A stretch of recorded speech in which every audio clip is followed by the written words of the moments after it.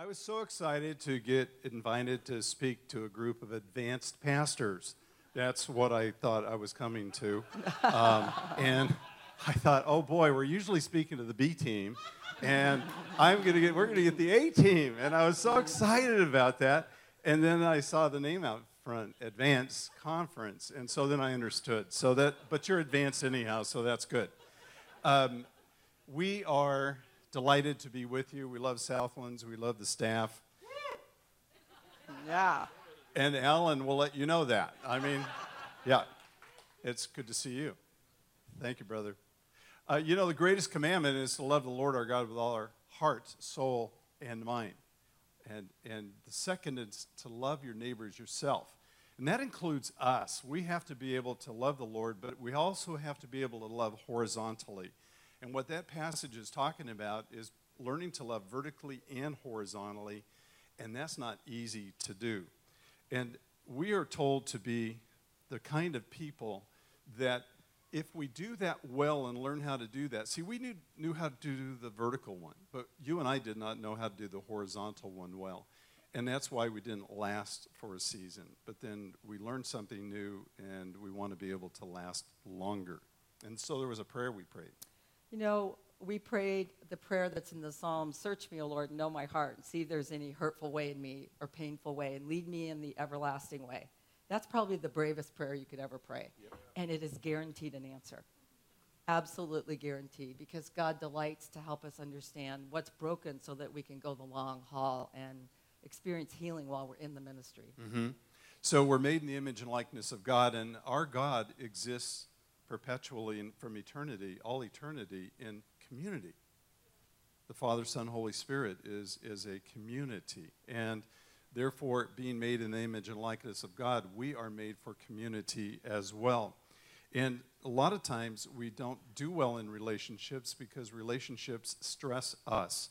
The ministry stresses us. And life stresses us. And we're going to talk this morning, this afternoon for a moment, about 3 successful things we need to learn to do in order to be able to manage stress and strain well so that we can be leaders that last. Number 1, we have to manage stress effectively. And we're going to come back to these. This is a quick list. We need to learn to manage stress effectively. Number 2, we need to have self-awareness and other awareness. And number 3, we need to learn how to repair ruptures. Kay, why don't you start us off? Okay, well, we already know church planning is stressful because we did it. And is marriage stressful? Is parenting stressful? Yeah, life is stressful. There's tribulation, and we have stress. So I want you to think of something that stressed you recently. It could be something in your marriage. It could be a church situation. It could be one of your kids. But just pick a specific situation of something that stressed you. And then I want you to take this orange bookmark you have and look on the orange side. There's a green side and an orange side. And I want you to write down 3 words that would relate to the stressful experience you had. So you're going to look at that word list and say, because of this stressor, I experienced these 3 feelings. And try and use more than one category.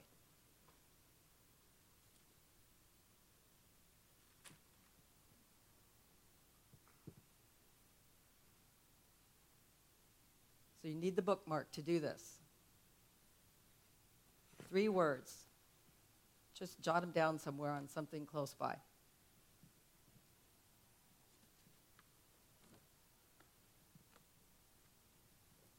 Okay, so what are some of the words you're writing down right now? Just tell me, don't tell me the stressful situation, just tell me the words. Overwhelmed, what else?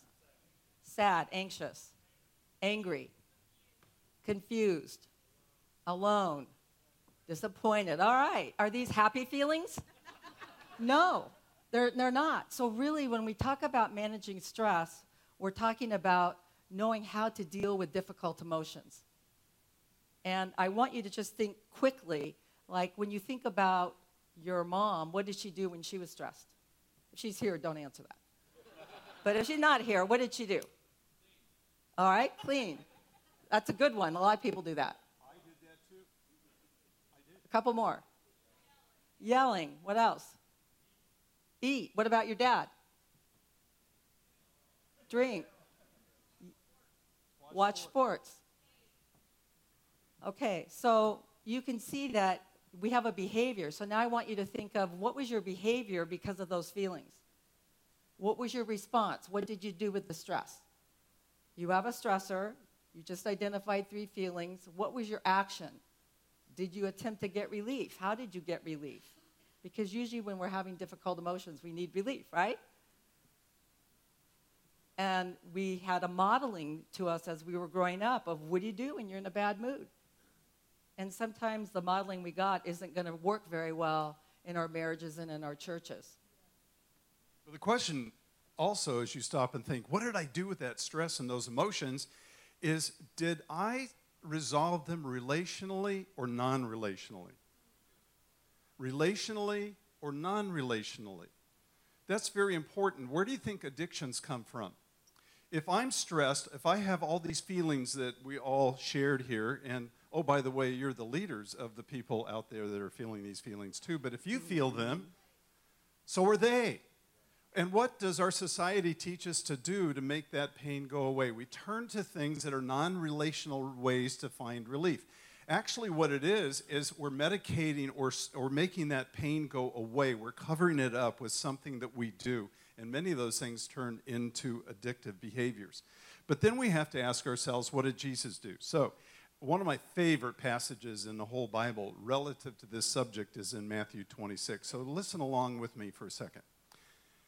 On one of Jesus' most stressful days as a human being, the day before he died on the cross, he was wrestling and in a lot of distress and emotional anguish. And Jesus came with him to a place called Gethsemane. And he said to his disciples, sit here while I go over there and pray. And he took with him Peter and the 2 sons of Zebedee. So he put the group over here, minus Judas. Then he went further over there, and he took Peter, James, and John with him. Now, he'd taken Peter, James, and John on some special field trips prior to this moment. He took them into a place where he raised a little girl from the dead. He took them to the Mount of Transfiguration. He said, hey, here's what I look like in glory. He developed some intimate relationships with them, and he chose to take this moment and bring them closer. He had a Peter, James, and John, the closest ones. And then he began to be grieved and distressed. When you think of a person who's grieved and distressed, he hadn't said anything yet, what would he look like, or what would anybody look like who is grieved and distressed? Give me some synonyms or words. What?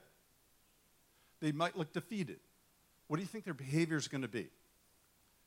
They're moaning, they're pacing, they're making noise, they're kicking the dirt, they're wandering around, they don't know what to do with themselves.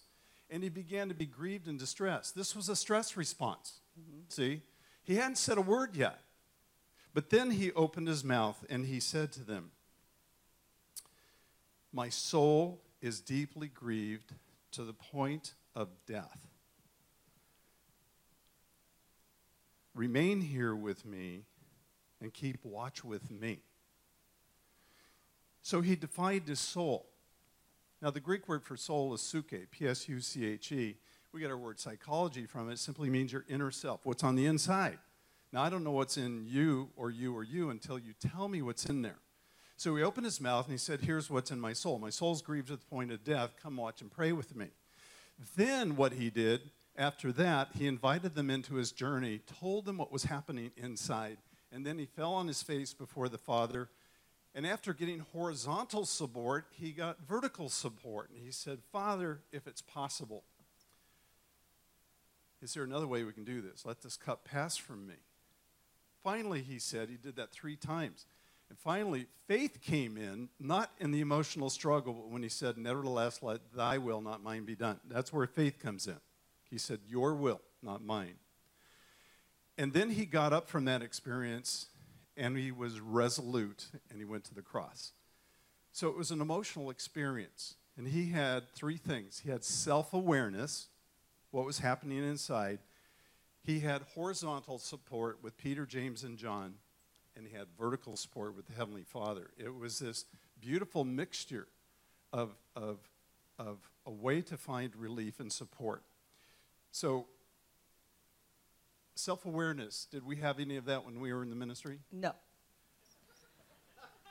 I did know I didn't know. No, I really didn't know I didn't know either. You know, the interesting thing is so much of our growth, God revealed things that we didn't even know were a problem. And one of the things was self-awareness. And self-awareness is developed when a parent asks a child over and over when they're small, they recognize a feeling. They first name that feeling when they're really little. And as they grow up, they ask a child to put words to what's inside. And if a child's taught that, then they learn that there's feeling states inside, and you can put words to them, and you can tell those words to other people. But we just came from homes where they just didn't know how to do that. And so I had one word for feelings. And I'll tell you more about that, but it was fine. That was my one word to describe what was inside. So self-awareness is really important, and what Jesus models here is it's okay to not be okay. That's really important because we thought faith meant you always look like you're put together. If you're trusting the Lord, you have joy, you have peace, you have patience, you have kindness. Now, all those fruits of the Spirit are really important, but there's moments in every Bible character in the Bible, there's moments where they really struggled, and they weren't okay. And Jesus models that it's okay to not be okay. I mean, he knew he was going to the cross before the foundation of the world. And yet he cried with loud wailing and tears, it says in Hebrews. So the last thing we want, we've got to increase our self-awareness, and that feeling word list was invaluable to me in terms of helping me learn to discover what was inside and put words to it, because I didn't learn that growing up. But if you don't know what you feel, you don't know what you need. And, as you say that, if you look from Genesis to Revelation, is our God able to describe his emotions? Okay, I'm going to help you out here, since you're an advanced group of pastors. If I shake my head up and down, there's your cue, okay? So does our God from Genesis to Revelation have all the emotions in the book? Yes. Does he tell us why they're there, how they're there, what he's going to do about it, and all these different things? Yes, he does. And not only does he have all these emotions, but we're made in the image and likeness of God. We are made with emotions too. And so we have to learn to acknowledge them. And then, Kay, once we had self-awareness, as we developed that, I could begin to have other awareness that you had feelings, and I wasn't afraid to ask you what was in there because I was doing the same journey myself. Yep, that took 15 years. Well, it took 15 years because the ministry exposed that we didn't know how to do that. Stressors are an exposer. That's right. And marriage is an exposer, and parenting is an exposer. And it's hard because it is an exposer. But it also makes available what needs to be healed. Okay, so the last thing, we've got 3 quick things here, is rupture and repair. The whole gospel is a story of rupture and repair. There's a rupture. God goes to sends his son, goes to the cross, provides a repair. How many of you growing up saw ruptures in your home because they were there whether you saw them or not? A rupture just means someone hurt someone got mad at someone misunderstood, someone broke a promise. And then you saw repairs. You saw those things worked out to where both people left the table feeling better. How many? 1. Raise your hand higher so I can see. Okay, you're the lucky ones. How many don't have any experience of that? Yep. Okay, so how are we supposed to grow up and just know how to do that? Do what? Repair. So first of all, you have to know there's even a rupture. I remember used to walking around my house with a mopey face, hoping someone would see I wasn't okay and ask me about it. That was before you knew me. That was before I knew you. Just wanted to set that clear. And my dad said things to me like, don't trip over your lower lip. So what did I do? I learned to hide. And so many of us, when we don't have good models of both handling stress, dealing with negative emotions, and then repairing ruptures, we have to learn those skills as an adult. So we were at the 15 to 18-year mark in our marriage when God started to reveal. We had just left the ministry, and God started to reveal some of the things that were broken. Because we asked him to. Because we asked him to. okay, because we knew that something was wrong. When I left that church, I said, I know what's wrong. Me.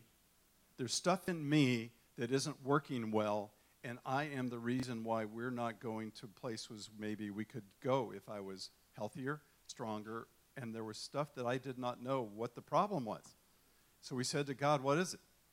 Where do we need to grow up? And this was an area that we needed to grow up in these areas.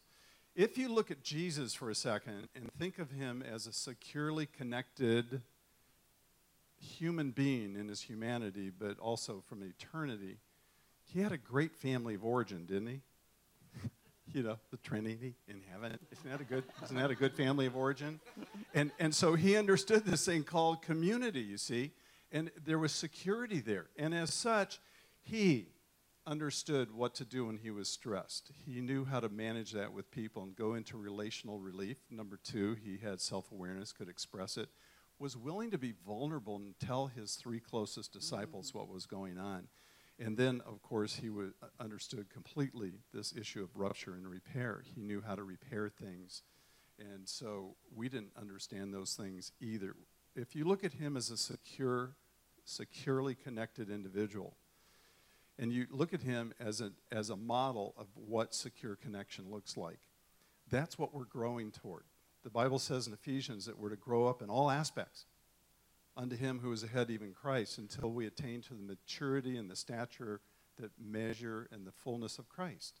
That's our goal as human beings, is to grow and get better at these things. Now, that's secure connection. Now, there's our book that's out in your little bookshop someplace, wherever that is, and it could be a big bookshop. I didn't mean to say little. It could be a gargantuan bookshop for all I know. Okay, that's in your bookshop is the field of attachment research. What happens with a baby when a baby is connected to by the mom and the dad? What happens to them if they have a secure connection, or for the majority of us, an insecure connection? And so the insecure connectors, and this is not our little thing that we invented, 70 years of attachment research all over the world. You have insecure, avoider, pleaser, vacillator, controller, and victim. And we just want to talk to you about those for a second so that you can understand how each of them struggles with these points and how each of them is reactive and why it's difficult. On the back of that white piece of paper, you'll see a chart, and then Kay's going to explain what that avoider looks like. Yeah, and the chart, I'm not going to read it to you. It's really going, you can read it later, and you can also go on the website at howwelove.com and even take a test, a quiz that can help you understand your love style. But attachment research was probably the thing that changed our marriage more than any other thing we learned. And I learned that I was the avoider coming into adulthood, and an avoider is someone that grows up in a home where there's just not talk about feelings. In fact, I got trouble. My dad got mad if I cried. He got mad if I was mopey. And my mom got anxious, like, I don't know what to do with you. So I learned not to show my feelings, and I learned to dismiss my feelings, and I learned not to acknowledge my feelings, and I got very good at it. So by the time I met him, I was fine. I was fine all the time because I didn't even know what feelings were anymore. And so in this kind of a home, it's not that your parents don't love you, it's just that they don't have a skill to pass on. And so the avoider isolates when things are not going well. Their stress response is to detach and flee. If I wasn't okay, I went inward. If I wasn't okay, I moved away from people. I had a late-term miscarriage when we had been married about 15 years, and this was before I understood the avoider imprint. And I told my husband, I'm going to get a hotel down in San Diego and work this out with God because I'm really mad at God. And I went away from people, and it took me several more years to realize, oh, that's when I needed people, I needed comfort. But avoiders don't have memories of comfort. So they don't even think, oh, I'm not okay, I should go to a person. So for the avoider, when you think of managing stress, they flee. When you think of self-awareness and other awareness, they're very limited in those skills. They're great workers. They're great at tasks. Their love language they will pick is acts of service because that's what they're comfortable with. They're not going to pick quality time. They're not going to pick, conversations. And when you ask an avoider, to describe their internal world, they look at you like, what are you talking about? See, you guys know. You're married to one. Or you have a board member that's one. Or Don't you have point a at parent anybody that's one. during this workshop, okay? Don't point. All right, go ahead. Board member. And then in terms of rupture and repair, I didn't even really acknowledge ruptures. We didn't really have many we really had no deep conversations for the first 15 years of our marriage because we were both conflict avoiders. And so I would say there's also can be a lack of honesty, but that comes from a lack of awareness. And in addition, because I don't have memories of comfort growing up, I wasn't a good comforter. It wasn't natural for me to go towards someone who was upset or crying. I wanted to fix it quick and let's pull yourself up by the bootstraps and let's keep going.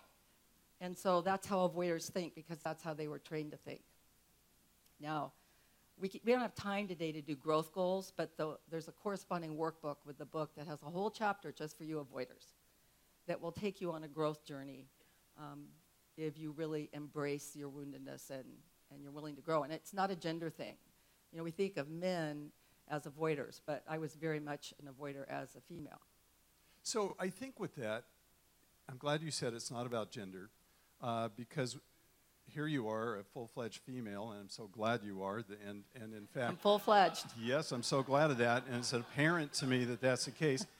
But you're emotionally avoidant, and so here's the question I have to ask you: does the emotionally avoidant, dismissive, minimizing, non-empathetic person remind you of Jesus? It took you a while. I'm going to do that again. Does this avoider remind you of Jesus? No. And yet, we can have theological expertise, church planning expertise, but we're missing an element that would remind you of Jesus because we are missing an emotional development piece that could have been developed early, but was not. Good news, we can learn it as adults. She's no longer emotionally avoidant. No longer. Zero. All right. I won't talk about what it was like to be married to that. Oh, come on, tell him it's okay. No, I'm not. All right. I was we raised... would tell you if we had more time. On another occasion, let's do that. But we are limited on our time. I know. All right. I grew up in a home with an angry, volatile parent. I was scared all the time. I never knew, and who was also fearful, immensely fearful. Children, little children, what do they pick up the most in a home? What is taught? What is modeled? No, they pick up the emotional atmosphere of the home. That's what children pick up the most. And if there is a stable emotional atmosphere in the home, that is what they will absorb, and they will feel safe and secure. If it is not an emotional, safe place, the child will begin to reflect that. A lot of times we look at kids and say, well, they have ADD, or they have this or that or whatever. And we have to stop and look at, well, who are the parents, and what are the parents doing in that home? And we just don't look at the kids, because the parents are very responsible for setting that stage. I was terrified as a kid. So I grew up with anxiety. And I don't think you said you were talking about the pleaser. Pleaser. I haven't said that yet. No. But that would be important to but say. I knew that. But I don't think they knew that. You knew that. So I was going to be like Paul and say, therefore, and I was going to throw in a therefore, and that's what I was going to do in my mind. Okay. Okay? Go ahead and do that. Anyhow, the pleaser is what I'm talking about. And I grew up in this home that was fear-based, okay? And so my home was like this, okay? I was nervous, I was scared, I was anxious, I'd lay awake at night, I prayed the longest prayers in the whole world, and so on and so forth. So when Kay came along and she was like this, how do you think that felt to me? It felt good. Except in the ER, after a while, this is a flat line. And so there's this lack of connection, and there's just nothing quite there to grab onto. And so that created stress between the two of us. With anger and fear at the base, I didn't want to face reality either. I didn't want to face what was going on inside me. Let alone ask her what was going on inside her. Why would I want to talk about bad news from yesterday? So, pleasers are your caretakers, your rescuers, the people that they'll overextend in situations, and then they wear out, they run out of gas. At the end of 10 years of planting a church, I was exhausted. But then I realized I was a problem. Anything you want to add to that? Yeah, pleasers have a really hard time saying no, because saying no might cause conflict, and they're conflict avoidant. So both of us didn't like conflict, but I could go over here as an avoider and detach, and I was fine. If he was upset, he's going to get over it, because that's what I did as a kid. I just got over it, and I did it by myself. For the pleaser, they want to stay close. They want to monitor you and check your mood and make sure that you're okay. And if you're not okay, they don't want to go deep. They just want to take you to dinner or get you flowers or make you smile again. Because if he's smiling, or as a pleaser, if I was smiling, then you were okay. Yeah, if you're okay, then I was okay. Right. My view of self was based entirely upon your reflection and whether you were happy or not. So my sole purpose was to somehow get her to smile again. Then I could, which was exactly what I've been doing for years and years and years. Yeah, so you were pretty good at other awareness. You could read moods pretty well. But I was reading them for the purpose of trying to calculate my security. Right. And so I was hyper-vigilant, and it was good when I was a lifeguard to be hyper-vigilant. Okay, that's a good thing. But it isn't good here because you're overthinking and you're worried all the time and anxious about what's going on in the other person. Is this rescuing caretaker overly distressed person, does that remind you of Jesus? No. And yet there's a lot of us in Christian leadership, they're pleasers. And are you either a pleaser or a recovering pleaser? Are you an avoider or a recovering avoider? So we have to ask ourselves, are we on a sanctification journey? You see, our sanctification journeys were opposite of one another.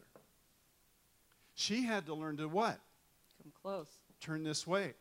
I had to learn to come over here and be okay by myself. I was a dancing with myself. Whoa. And I had to learn to be okay over here. And without her approval, dancing by myself over here. I had to learn to separate. She had to learn to connect. Opposite sanctification journeys. Now, what's the vacillator, just for the sake of time?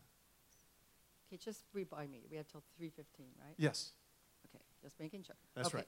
The vacillator comes from a home where there is some connection that really feels good to the child, but it's sporadic and it's inconsistent, and it's sometimes more based on the parent's mood to be the parent right then than it is really what the child is needing at the moment. So my dad was a vacillator, and he could be very fun and engaged if he was in the mood. But his mood could change really fast, and then you knew the fun was over and get out of Dodge. So for the vacillator, how they deal with the pain of wanting and not having. It's almost like as a child, their longing for connection gets turned on high, and it never really feels like the longing is met. And so over time, they become angry. They're angry at this waiting period. And some introverted kids will just feel that internally, and extroverted kids might express it more outwardly, especially if anger is tolerated in the family. But they deal with the pain of abandonment, and it could be like blatant abandonment. There was a divorce, there was a death. It could be like there was many nights my dad was home, but he was not present for the whole evening. So that's just a more subtle form of abandonment. But how a vacillator deals with that is they idealize the future. And so they look for connection in places oftentimes outside the home, and when they date, they want intense connection that they can feel. And usually dating provides that because there's more time, there's more attention, there's more intensity in that period. And so then they marry or they have a few kids, and people have to work, and guess what? They're waiting again. So for the vacillator, that waiting is very difficult, and it feels to them like abandonment, and they are the protesters. Pleasers kind of freeze when they're confronted with something difficult. They're just kind of like, oh my gosh, I got to do something to make this go away. Avoiders flee, vacillators protest. And the protest is about the lack of ideal. The protest is about, if you would just not do this, then I wouldn't feel this, and everything would be fine. So they often idealize it first, and then they're always disappointed because nothing's ideal, right? Is life ideal? No. Is marriage ideal? No. Neither is parenting. So they're a setup for disappointment, and in this drop, they feel a lot of anger. What they don't realize is there's a lot of anxiety in there. They spend a lot of time in their head doing what we call rehearsing and reviewing. That means before you come to a conference like this, you go through all this in your mind about what's it going to be like, and I hope I get this, and I hope I see it so-so, and I hope they do this, and I hope they don't do that. And then there's a lot of reviewing after. How did that go? And I don't think they, and there's all this in the head. Do you validators know what I'm talking about? Yeah, it's painful. And in moments in the head, they can be very hard on themselves, but you will never see that. That's a very private experience. But it builds up a lot of anxiety. And when vacillators protest and get angry, they most often will tell you they feel a lot better afterwards. Why? Because they just dumped a boatload of anxiety, but they don't really know that. Now, how do you think everybody else in the family or the board or your workplace feels after the anger? They're like, whoa, let's not get that shot off again. So, everyone starts tiptoeing around the vacillator to make sure that we don't set them off, to make sure there's no anger. And without realizing it, the vacillator's mood starts to control the organization or the family or whatever. So, I want to just say something here. Vacillators come up to us and say, oh, I'm that V1, but I don't want to be that V1 because I don't want to be mad. And all our counselors in our office are recovered vacillators because they're direct, they're honest, and they'll say what they think. And in couples therapy, you have to be able to do that. So none of these are all hurtful to relationships. One is not worse than the other. They're injuries. They're not personalities, they're not temperaments, they're attachment injuries, and they can be healed. So they protest and they fight for the ideal.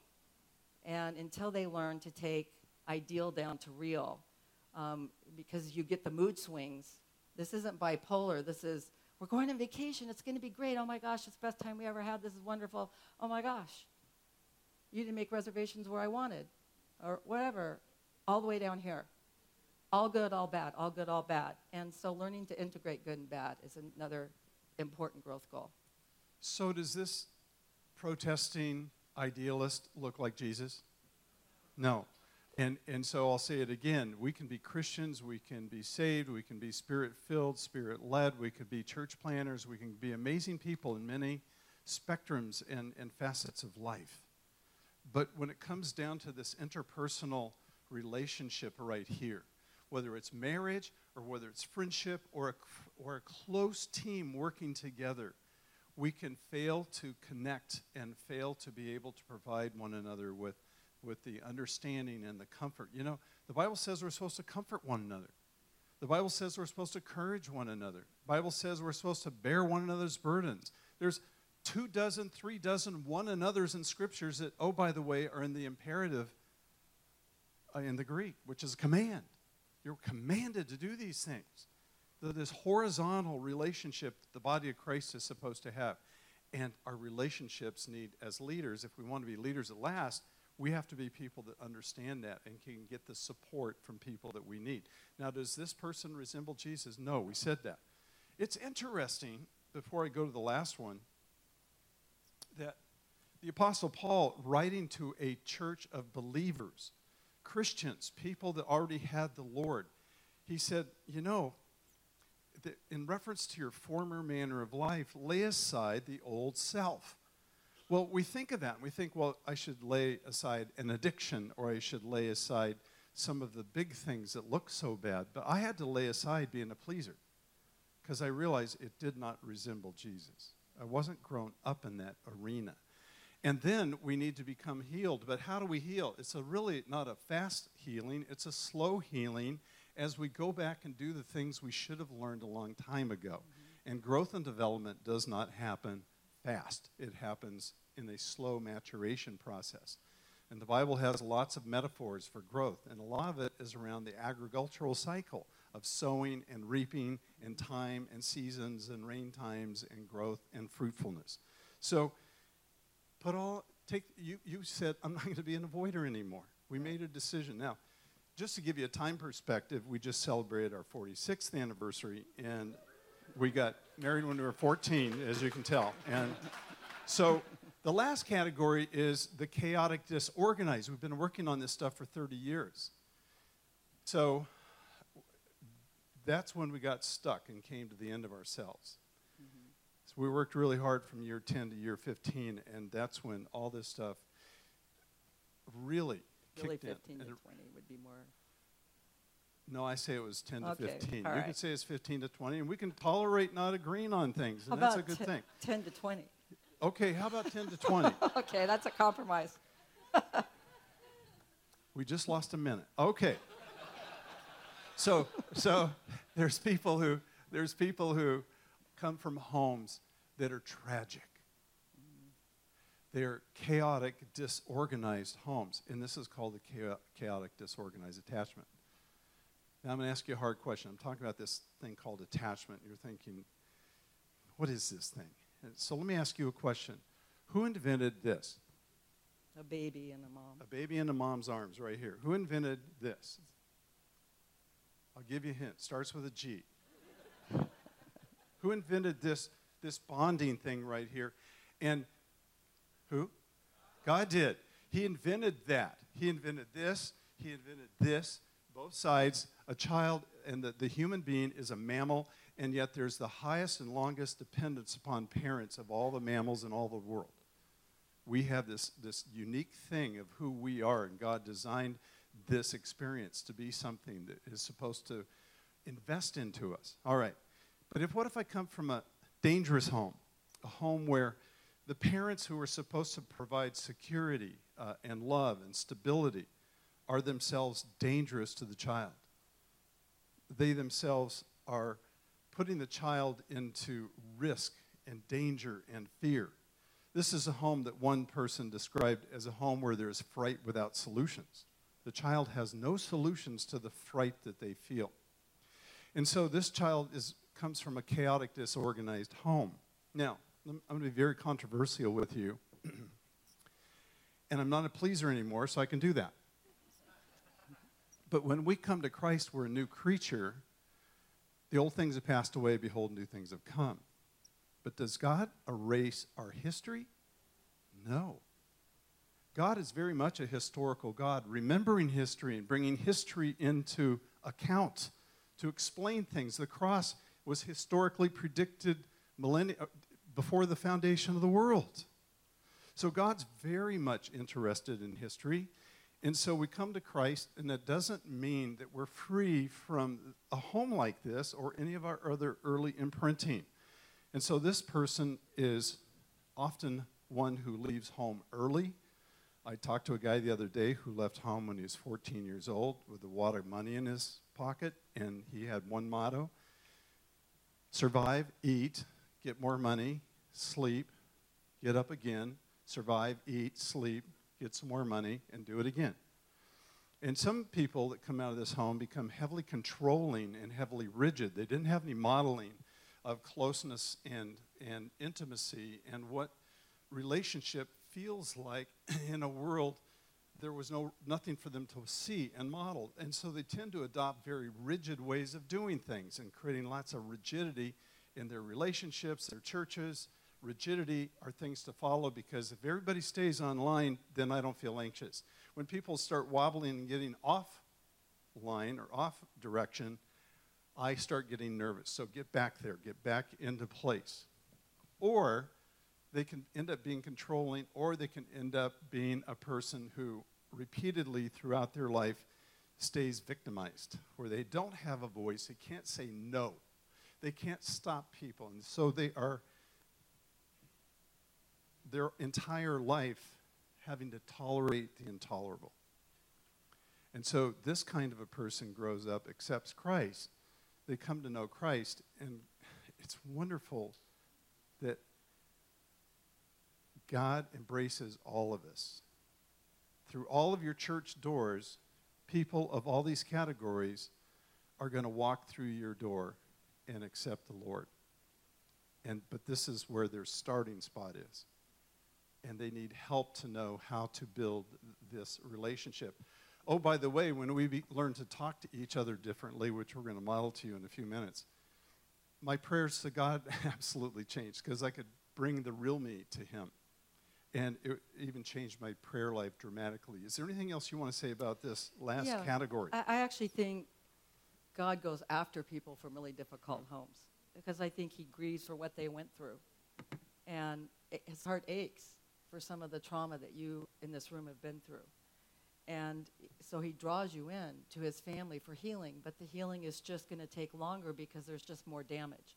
And from this group, there's always a lot of unresolved trauma as an adult because as a child, when you're going through these things, you can't cry, you can't get comfort, you can't be angry, you don't understand why it's happening. And in my home, it worked to be the avoider. If everybody just didn't show feelings, the whole family kind of went along better. In his family, it worked to be the pleaser. In this home, nothing works. So sometimes people say, well, I feel like I'm all of them. And the next thing we'll say is, did you come from a hard family? And they always say yes. And so, well, maybe you tried everything. But, we just say, pick the thing you do the most in the relationship you most want to change. And, these exist on a continuum. You can have a lot of secure connector traits and then be a mild pleaser. Or you can be an extreme pleaser. So these exist on a continuum as well. But they definitely all have trouble with managing stress because it doesn't work to flee. It doesn't work to freeze. And it doesn't work to fight in ways that don't get you anywhere. So self-awareness, other awareness, none of them have skills on both sides of that. And rupture and repairs is hard for all of these styles. So, you can see that there's a growth curve here. But for us, we finally felt like we were getting to the root. Because Mylan complained I wasn't very affectionate for years. That's another thing about avoiders. Usually not very affectionate.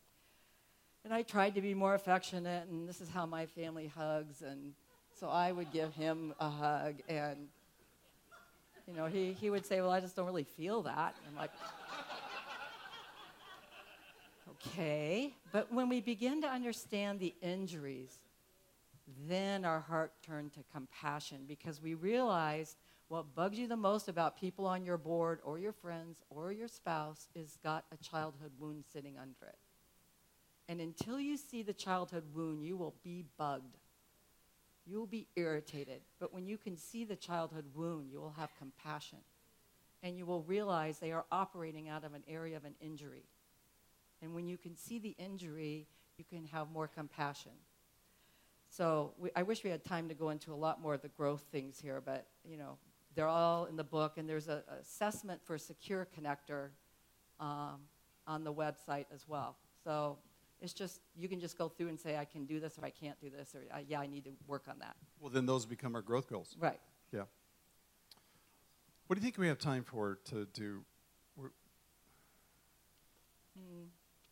Let's do the role plays, and then let's model the comfort circle. Okay, I agree. Is that good?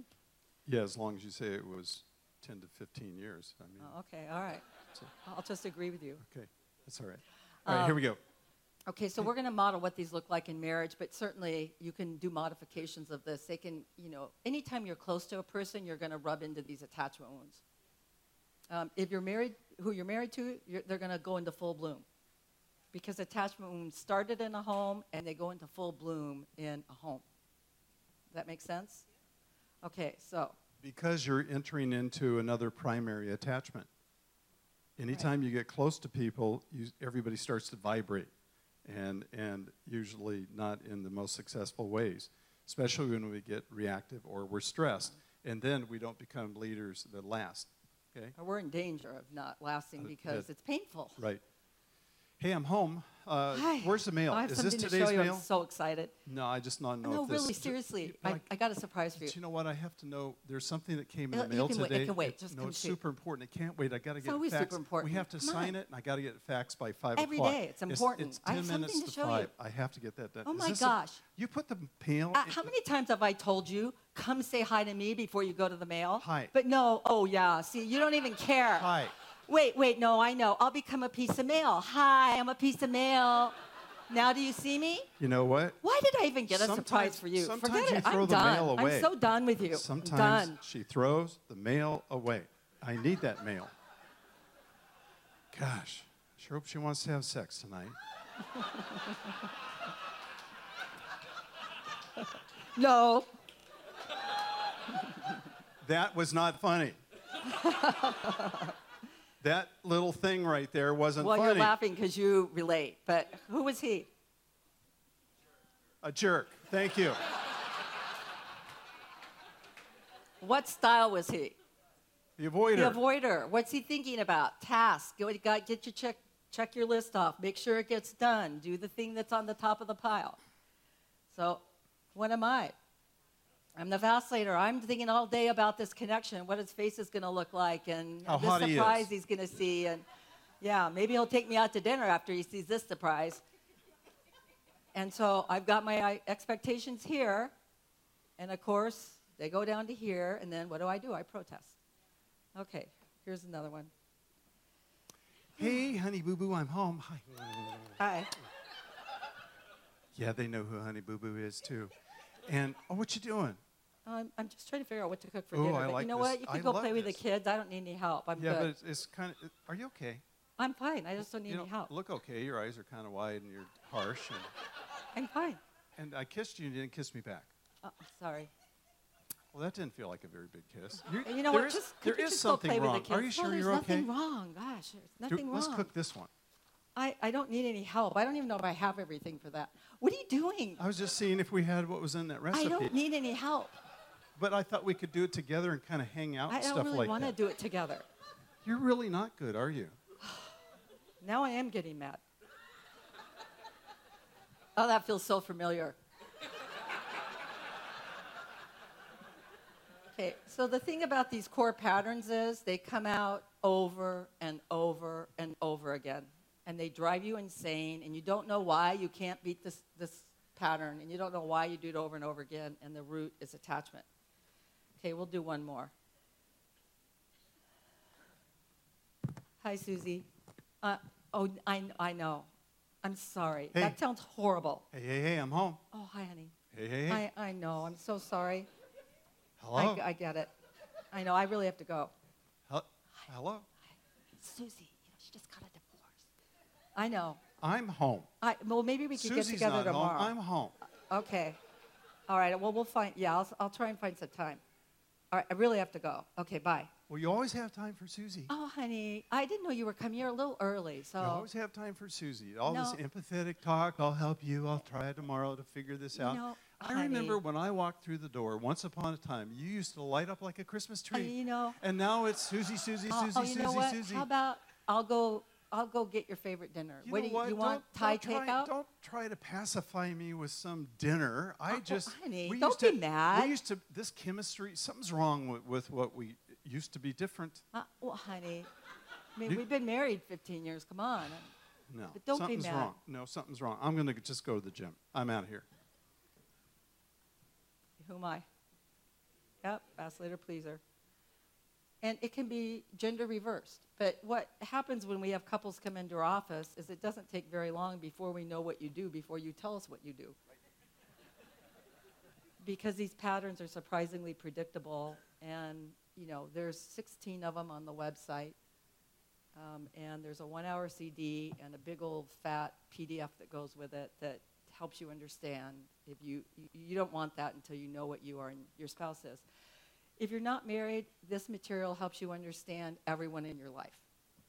When I go to the grocery store and someone's really rude or, curt or short, I'm just thinking, wow, they are having a bad day, or they've got some wound down there that's not healed yet. Or it gives you a lot more compassion when you understand most people that bug you have a wound. And if you're going to be a church planner, there's going to be people who bug you to death. And, to understand even what it is that they do that's so irritating for you and why is it so irritating? Because we all have reactions inside to things that happen to us in our history. And when someone steps on a wound that's similar to a historical wound, we will fight, flight, or freeze if we don't know how to take it into relationship and talk about it.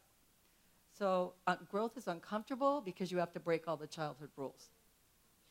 In my home, the unspoken rule was don't feel, don't be too needy, and take care of it on your own. I had to break all those rules to become more like Christ. And it was super uncomfortable because I like being independent and self-sufficient.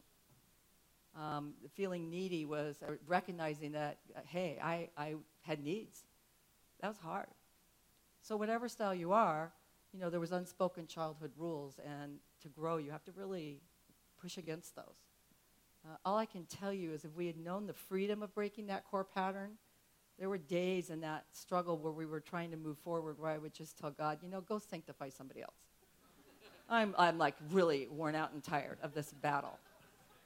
And yet, once we got to the other side, which took a couple years of hard work, we don't have that core pattern anymore. Do you know how nice that is? Really nice. And I think growth takes you towards freedom. And it's hard work, but you're moving toward freedom. And I just want to remind you of that. So, which is again is sanctification, but it's emotional and relational sanctification. Yeah. I had a guy ask me one day. He says, "So how would you describe yourself? Just how would you describe yourself?" And I said, and this guy was a Christian religious leader. I said, "Well, just really quickly, I guess I'd describe myself as an emotional and relational theologian." He goes, "What's that?"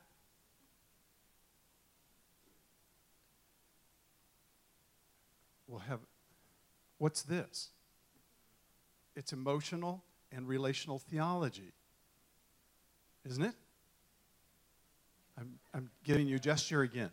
From Genesis to Revelation, it's emotional and relational theology. But he didn't have a world to put that into because we don't hear it very often. Now, we're going to model to you what we're talking about. On that white piece of paper you have, turn it over. There's a list of questions. Do you want to explain that? Okay. We're going to model for you the comfort circle, and that is on the green side of your bookmark. Green side bookmark. So if you just look at that for a second, and there's 4 steps around it. Self-awareness and other awareness, engage, find out more, and resolve. Now, those sound simple, but all of these styles are going to struggle to get around that. Engage just means that, awareness just means I have to be aware that I even need comfort. Or I have to know that I'm having trouble managing an emotion that's a difficult feeling. And normally I would go do my addiction, but now I'm going to try and take it to a person. I'm aware of my emotion, the negative ones. Right, the difficult ones. That I even can name them, which we needed that little feeling word list. So then engaging means I could invite him, I could see, oh, he's doing a stress response, which took me 16 years to realize was cleaning. I liked cleaning, believe me. No, you liked me cleaning. I liked you cleaning. Yeah, there's a difference. However, for the first 16 years, I didn't know that he was highly stressed and anxious when he was doing it, because that's what he did as a kid. I would stay in from playing and clean so I could figure out what was going on. See, so some of these things die hard. Right. I clean when I want to now, and my garage is messy right now, and I don't care. So I'm just, what? Because I'm not, but it doesn't stress me to see that garage. Secondly, if I'm stressed, I go to her now and to the Lord. I have different stress responses that I learned to be different. So understanding what your spouse's stress response is, or your bored people or whatever, and when you see it, invite them into the comfort circle. Hey, yeah. I think you need a comfort circle. So when we engage, we're speaking the truth in love, which is Ephesians chapter 4. Right. Okay? Then the next one, which is to explore, is James chapter 1. Be quick to hear, slow to speak, slow to anger. Quick to hear means I want to get information into my ears as quickly as possible, so I'm going to learn to ask questions. And then to resolve is to then do something that you would need that would help you feel better right now. Right. that you tell me what it is, not that I'm suggesting for you. Right. So the Bible says, comfort one another, 2 Corinthians chapter 1. So this is comfort circle is a biblically driven mandate that allows for something different to happen here. Now, the reason you have a list of questions is because we find when we work with people, they don't know how to explore. No, they don't know how to They ask ask questions. one question, and then they want to say their opinion or their view of it. And so we teach people to stay in the listener role for 10, 20, 30 minutes. And many times we'll start out with this list of questions so couples can see what happens when you learn to explore. So I'm going to ask some of these. I'm not going to ask all of them for the sake of time. Hey, Eric, I have a favor. Could you guys grab 2 of those stools over here and bring them up here? Oh, that's a good idea. Ooh. Okay. Either way. we I'll don't care. scooch it over a little bit. Thank you. Thanks for being strong. All right, perfect. Scooch up here just a little. Woo!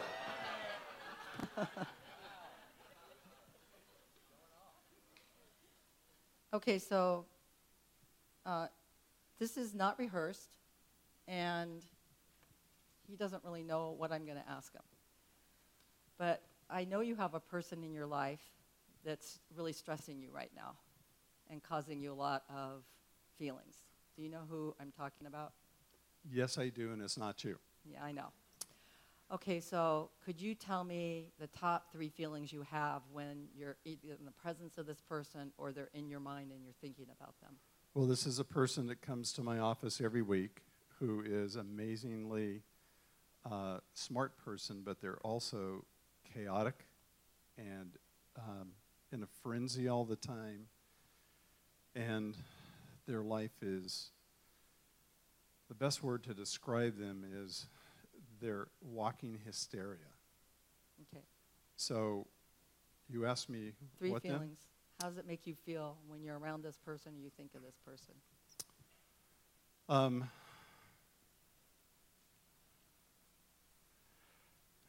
I always have apprehension when I know they're coming. So I'm apprehensive. I start to feel a little bit anxious. Not like I used to, but I do have some feelings of anxiety. And then I would have to say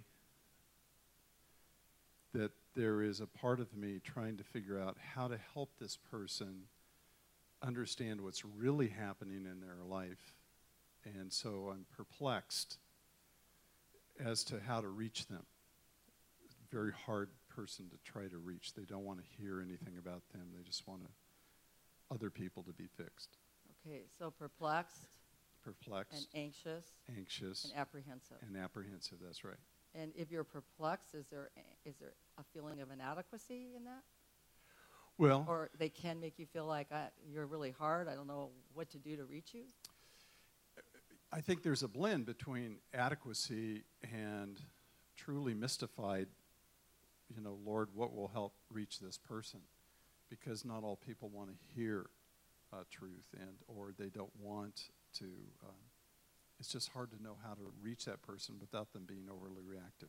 Okay, so could you rate those feelings like 1 to 10? 1 is low, 10 is high, just so I have an idea of like how strong those feelings are. So how about? Well, I normally sit at a 2 or a 3 on anxiety. Right. When I know that hour is approaching, I'd say probably kick up to a 6 And on a what- scale of 1 to 10. Oh, that's pretty high. It is.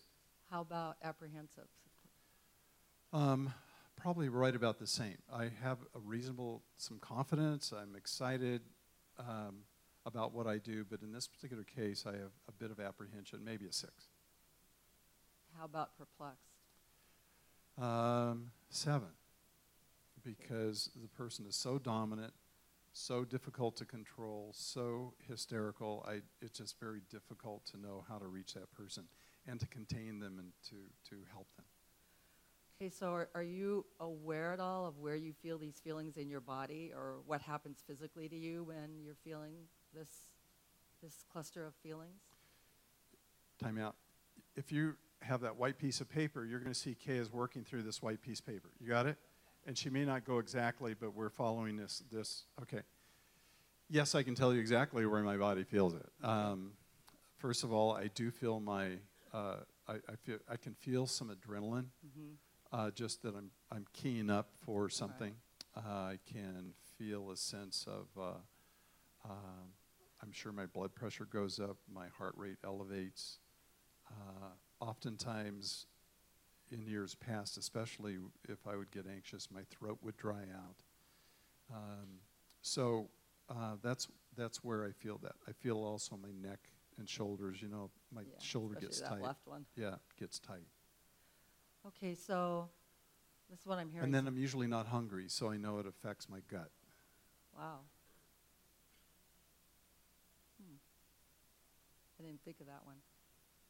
The others don't really surprise me, but that I hadn't put together. Well, or I wouldn't expect. I mean, now it makes sense now that you say it. Mm-hmm. But do you remember when I came home from my mom's? yes, that's what I was just thinking I would about. sometimes say, I just can't eat dinner right now. I have Yeah. to give me an hour. And Yeah, I do. Yeah. So what do you do with these feelings and these behaviors? How do you manage them, either before, during, and after? Because you sound like they're coming before the session, they're coming during the session, and then I'm assuming there's some residue. What do I do with those feelings? Mm-hmm. Well, I know they're there. I remind myself that they're old familiar feelings, that they're not new to me. I also tell myself they're appropriate feelings for the stress that I'm under with this person. And I know I can always come home and share them with you later and process that with you. And then I usually also talk to the Lord about them and say, okay, help me proceed and help me be able to move forth in the midst of this.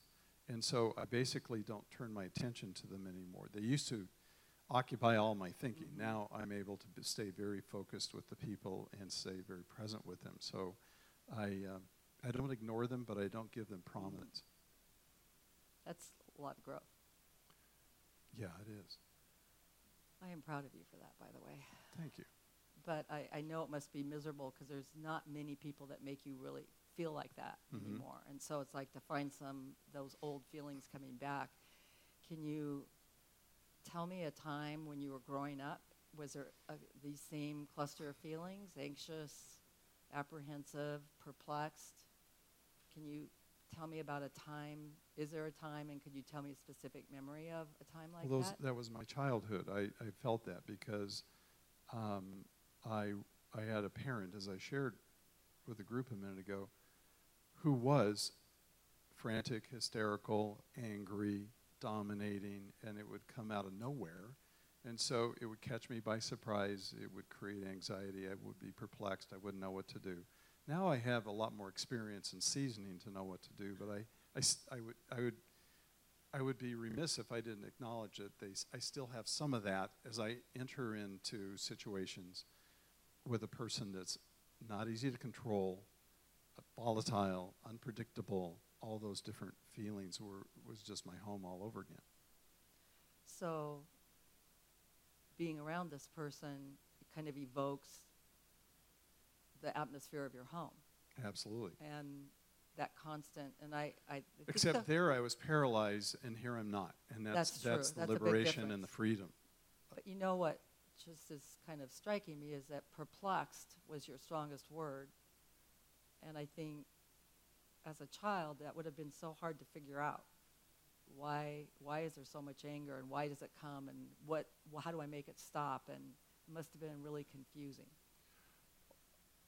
That's why I was trying to look for anything I could. I'd stay in and clean just to try and figure out what was going on, hoping that somehow I could catch a drift or a shift. But I was helpless as a 10-year-old kid to figure out what to do there.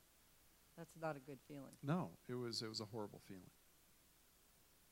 So is there any part of But today there's legitimacy to the perplexed Oh, there feeling is. I that agree. I feel I agree. because because some people are very, very difficult, and some people are very resistive, and they don't want help.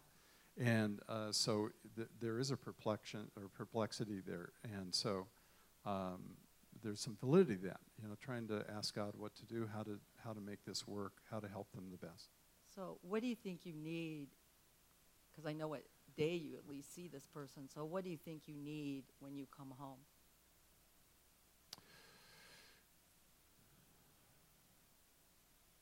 Can I change that a little bit? Yeah, of course. It's more like, what do I need the night before? Because often I'll wake up at 2 a.m. and that's what I start thinking about. Wow. And so the ability to maybe on those nights to pray together, to talk, to at least share the nature. And Tuesday's my heaviest day anyhow. And so it's just a day that saps a lot of energy. If I slept better, that would be helpful too. So if you did wake up, would you want to wake me up? And could you or would you? I would like you to. We've talked about that a couple of times. I know. It's really hard to do, to think about waking you up when you're in la la land. I know. But it's like you sleep well. You sleep really, really well. I know. I don't sleep as well as you do, and so that's again. But see, the benefit of that is I could go right back to sleep. That's true. But if you're saying you would do that, I would do that. Okay, because that's kind of the little leftover pleaser too that has a hard time receiving. Well, you're right. Okay, so I'm going to be really happy when you wake me up. Holy cow. Okay. I see that look. And maybe something else will happen. No, that's not what I was saying. But that thing you said just a second ago about remnants of the pleaser? Yeah. I don't want to disturb you. I don't want to wake you I up. know. I don't want to make you have to come out of whatever's going I know, on. So but I it's tend like, to I know. I tend to do things myself a lot, and of course in the last 30 years I've learned to rely on you and you on me. And so This is just another little area of growth. that's another one. That's why, yeah.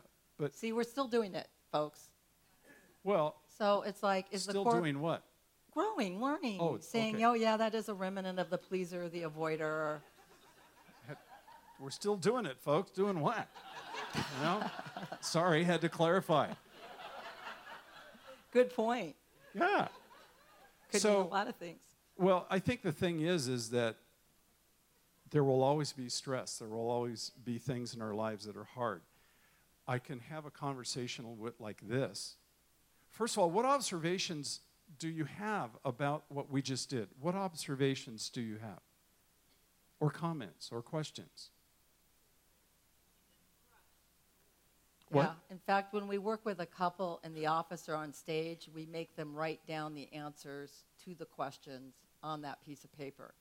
Because most people can't go back and rename 3 feelings and review. But what was the use? She said we went slowly.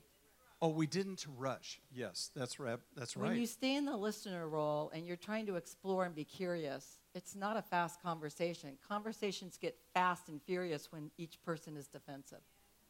And they're going at each other with their point of view. And you never get anywhere, right? I mean, when did you know this was going to go nowhere? Oh, 10 minutes ago. It's hard to stop. Any other questions, comments, or observations? It was a slow process. Many of us are so busy and doing so much and burning the candle at both ends. But if we don't slow down to do this, we won't be able to do that. Okay? This is the filling station. We write in our book, How We Love, that we have 2 tanks inside. We have a pressure tank and a fuel tank. And if every day, you to me and me to you, we can reduce the pressure in the other person and also fill the tank of the other person, this is a place I'm going to want to hang out. You know what I mean? This is going to be a friendly place, a safe place. Any other comments about what we did?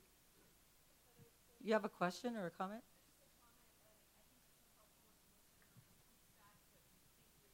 Mm-hmm.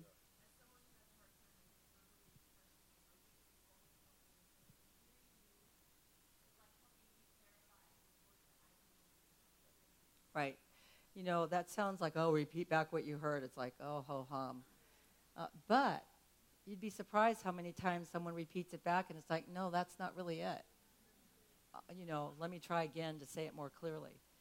So the reason we're demonstrating this is we want you to understand that extended listening is very powerful. And it takes you to a depth that you will never go in a back and forth conversation. And so this list, to some people, will feel like a relief. Oh, gosh, I got a guide here. Other people feel like, oh, it's so scripted, I don't want to do it. Just do it. Because, Somebody ought to coin that phrase. Yeah, that would be a good book Just title. Just do it. Yeah. Because you'd be surprised what you'll learn out. And when we work with a couple up in front in our longer workshop, we start with the question, what bugs you the most about me?